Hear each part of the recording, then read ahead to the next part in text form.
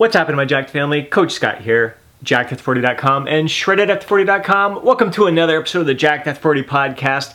Today we're going to talk about a lot of different hacks out there for eating out when you're trying to get lean after 40. I'd love to hear from you what hacks have worked best for you, how you approach eating out when you're trying to get lean after 40. So be sure to drop a comment down below. If you enjoyed this podcast, please do me a favor and smash that thumbs up button. I'd really appreciate it. Hack number one is to eat less or eat lighter throughout the day so you have more calories to work with at night. And that can be a fantastic strategy for a lot of people. They get to enjoy that meal to the fullest, guilt-free, because they're not going overboard with their calories for the day. They're still hitting their calorie target.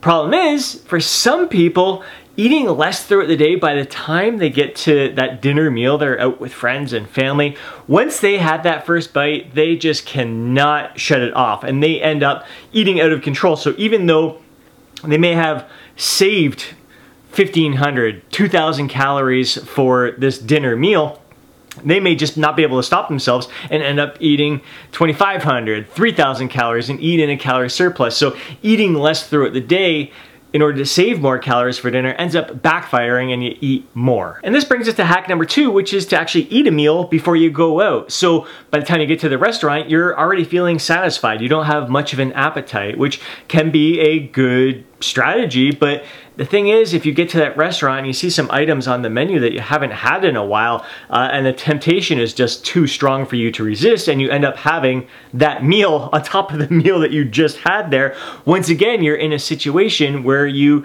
are consuming above and beyond your calorie target for the day. So having that meal beforehand really didn't do you any benefit because you ended up having that meal at the restaurant anyways and you couldn't resist it. So even though you weren't hungry at the time, it's just that temptation of the food being there, which is too difficult for you to resist. So again, it's a situation where it may not work for you. Hack number three is to focus on consuming mostly protein throughout the day, hardly consuming any fats leading up to that meal. The idea is that protein is very difficult for your body to store as fat. Its preference to store fat is from fat sources. So although you're still aiming to hit your calorie target for the day, maybe even being in a slight surplus, if you're consuming mostly protein through the day, it's less likely that that food is going to be stored as fat. Interesting hypothesis, I guess you could say, interesting approach. I wouldn't be using that all the time.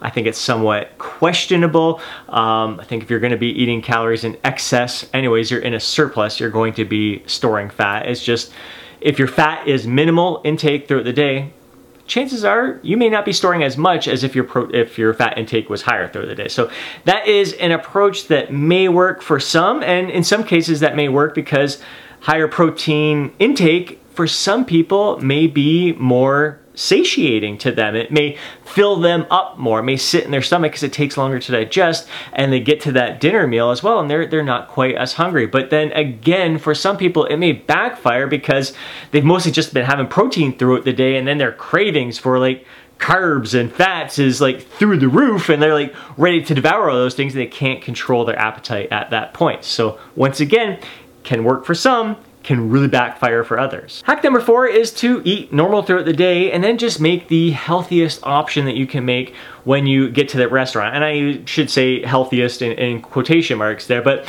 instead of, let's say you look at the menu and you would love to have that chicken carbonara that is loaded with bacon and just a thick, fattening sauce. It's absolutely delicious, and you know you got the bread tray in the beginning there, and just maybe even some other desserts afterwards. Instead of making those options, you choose to go with like a lean protein and veggies. So you go with like maybe a salmon or some sort of fish or chicken and veggies, and you decide to not go with any carbs, or you go with something that is very low in fat as well. So your total calories for that meal is going to be lower. It's still a very satiating meal. Like lean protein and veggies, very, very satiating combination when it comes to food volume. You can have a large fillet of salmon and a plate full of veggies and it really not tally up to a whole bunch of calories. And a lot of times you go to these restaurants and they prepare those meals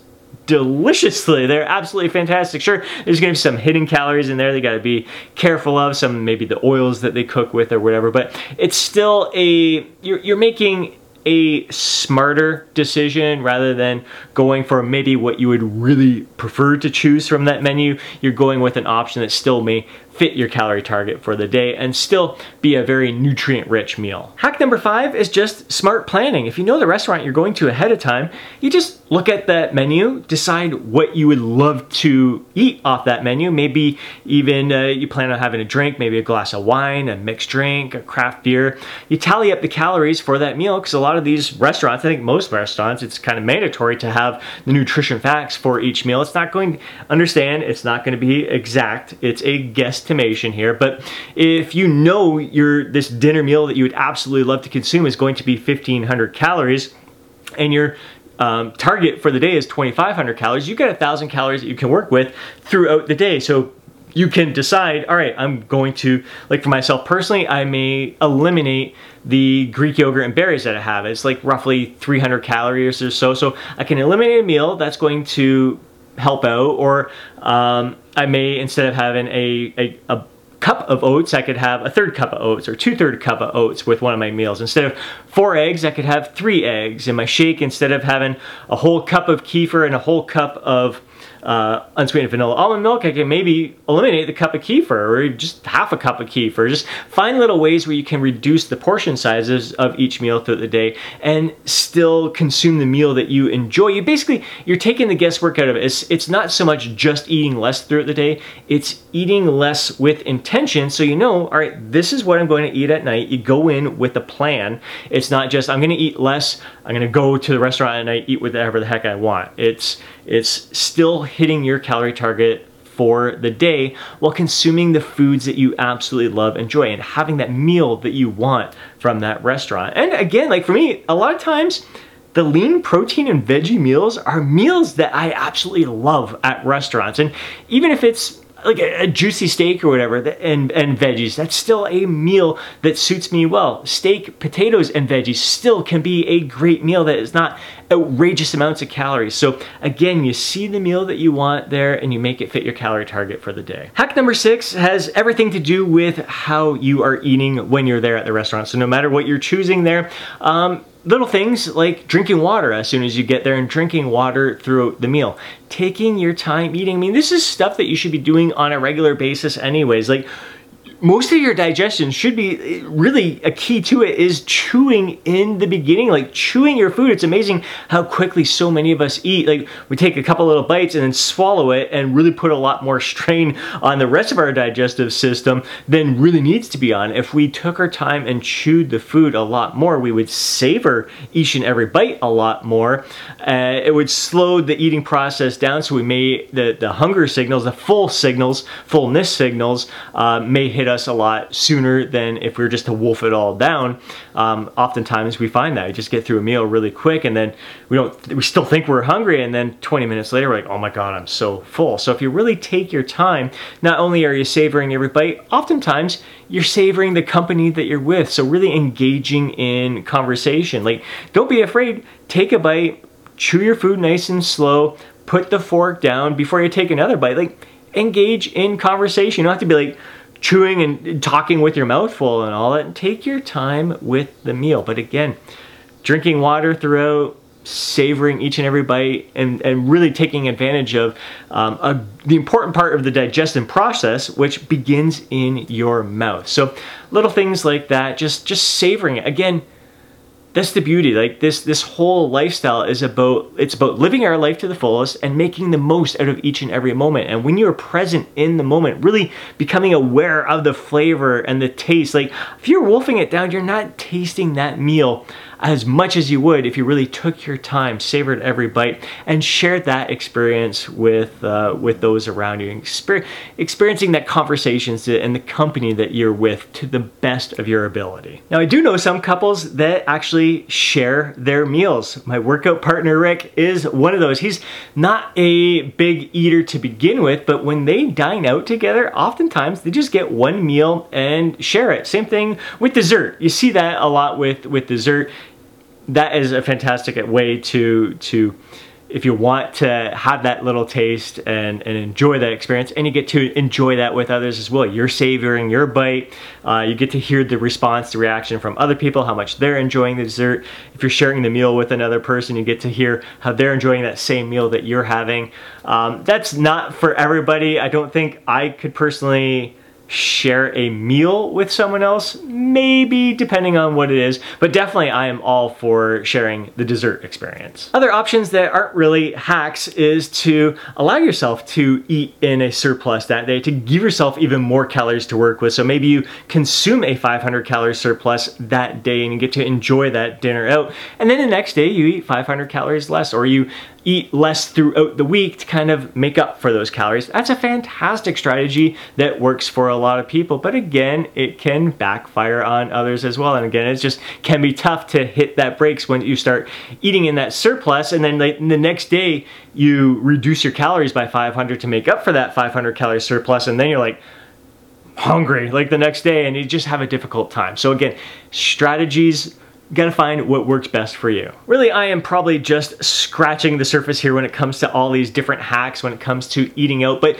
the point of this podcast today is to show that there are so many different options available, and a lot of them are contradicting each other. You could eat less throughout the day or eat more throughout the day so you don't feel hungry by the time you get there. And again, some are gonna work, one approach is gonna work for someone and it's not gonna work for another. It can completely backfire. So it is really important that you have a heightened sense of awareness yourself. You gotta know yourself. And when it comes to like even alcohol as well, like know that your inhibitions can be lowered when you're consuming alcohol. And you gotta really go in with a game plan and telling yourself, like committing, make it non-negotiable that, all right, you're going to have that one drink, maybe 2 drinks. This is the meal that you're going to have. You're not going to have dessert, or you're not going to have anything in excess. You're not going to have the bread beforehand. Whatever it is, you need to make it non-negotiable because you already have it planned out, the calories that you're going to consume for the day. So just know that your inhibitions are going to be dulled if you're consuming alcohol, and you need to stick to your guns when it comes to your plan. Because the plan is great. You're still going to be consuming the great foods, the great drinks. You're going to be enjoying it all, and you can do this all again another time. It's not like this is going to be the last time you're ever going to dine out. So yeah, again, but the point is that it's not, there's going to be different approaches work for different people. Having a heightened sense of awareness with all of this when it comes to getting lean after 40 is absolutely 100% crucial. So know yourself based on past experiences. Which one of these approaches is going to suit you best? For some people, it's just going to be, they find, like I've had conversations with my clients recently, that if they just eat normal throughout the day, their normal meals, same meals they have all the time, like I am very structured with my meals. If I eat those same 3 meals throughout the day, but if I go out for dinner, I'm going to be less likely to go overboard. I'm feeling satisfied. It's just everything kind of feels normal throughout the day leading up to that point. I've heard those experiences from clients who feel that if they keep just things the same, they don't try to use any hacks leading up to dinner, they just have a normal good meal. They don't eat in excess. It's just like kind of a normal day for them. So, but for some people, eating normal throughout the day still isn't going to prevent you from overeating when you get to the restaurant there. So really, really important to know yourself and set yourself up for success rather than failure. And again, don't beat yourself up if it doesn't work the first time around. And if you do go overboard, you can't control yourself. We're human. It happens to me all the time still. So this isn't about perfection. It's about learning. It's about growing. For myself personally, I am definitely at a point where, yeah, okay, sometimes I will eat to the point of being full, maybe even slightly over full, but never do I get to the point of feeling overstuffed and gluttonous. And I'm just done with that. That is in my past. That used to be me. The pain of that experience is just too great for me. where when I get to that point where I know I'm already at the point of being full, maybe a little bit over full, I know if I keep going, that's the experience that I'm going to have, and I do not want that at any cost at all. So that I'm able to hit the brakes at that point no matter what. And so it's been an evolution of my nutrition, my experiences, and it's taken time to get here. So don't beat yourself up if you're not there yet. Just keep plugging away, keep trying, keep learning, keep growing, have that heightened sense of awareness, and that playfulness of just wanting to improve, to wanting to get better, like kind of evaluating the situation and how can you improve upon it the next time. That's all we can do with these experiences. But the most important thing is to not let it consume you and to really focus on the people that you're with and those experiences, because life is just way too freaking short to be obsessing about all these little details and all these little hacks, and to be feeling guilty and down about an experience that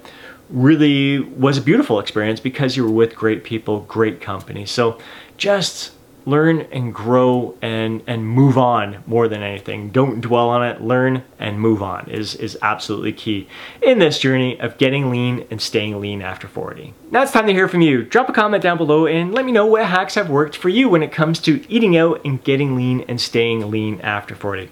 Hope you enjoyed today's podcast. If you did, please do me a favor and smash that thumbs up button. I'd really appreciate it. If you know a fellow bro who would benefit from watching today's podcast, do me a favor and share it with them. Before you go, don't forget to download your free guide, Jacked After 40. Have yourself an amazing day. Catch you next podcast.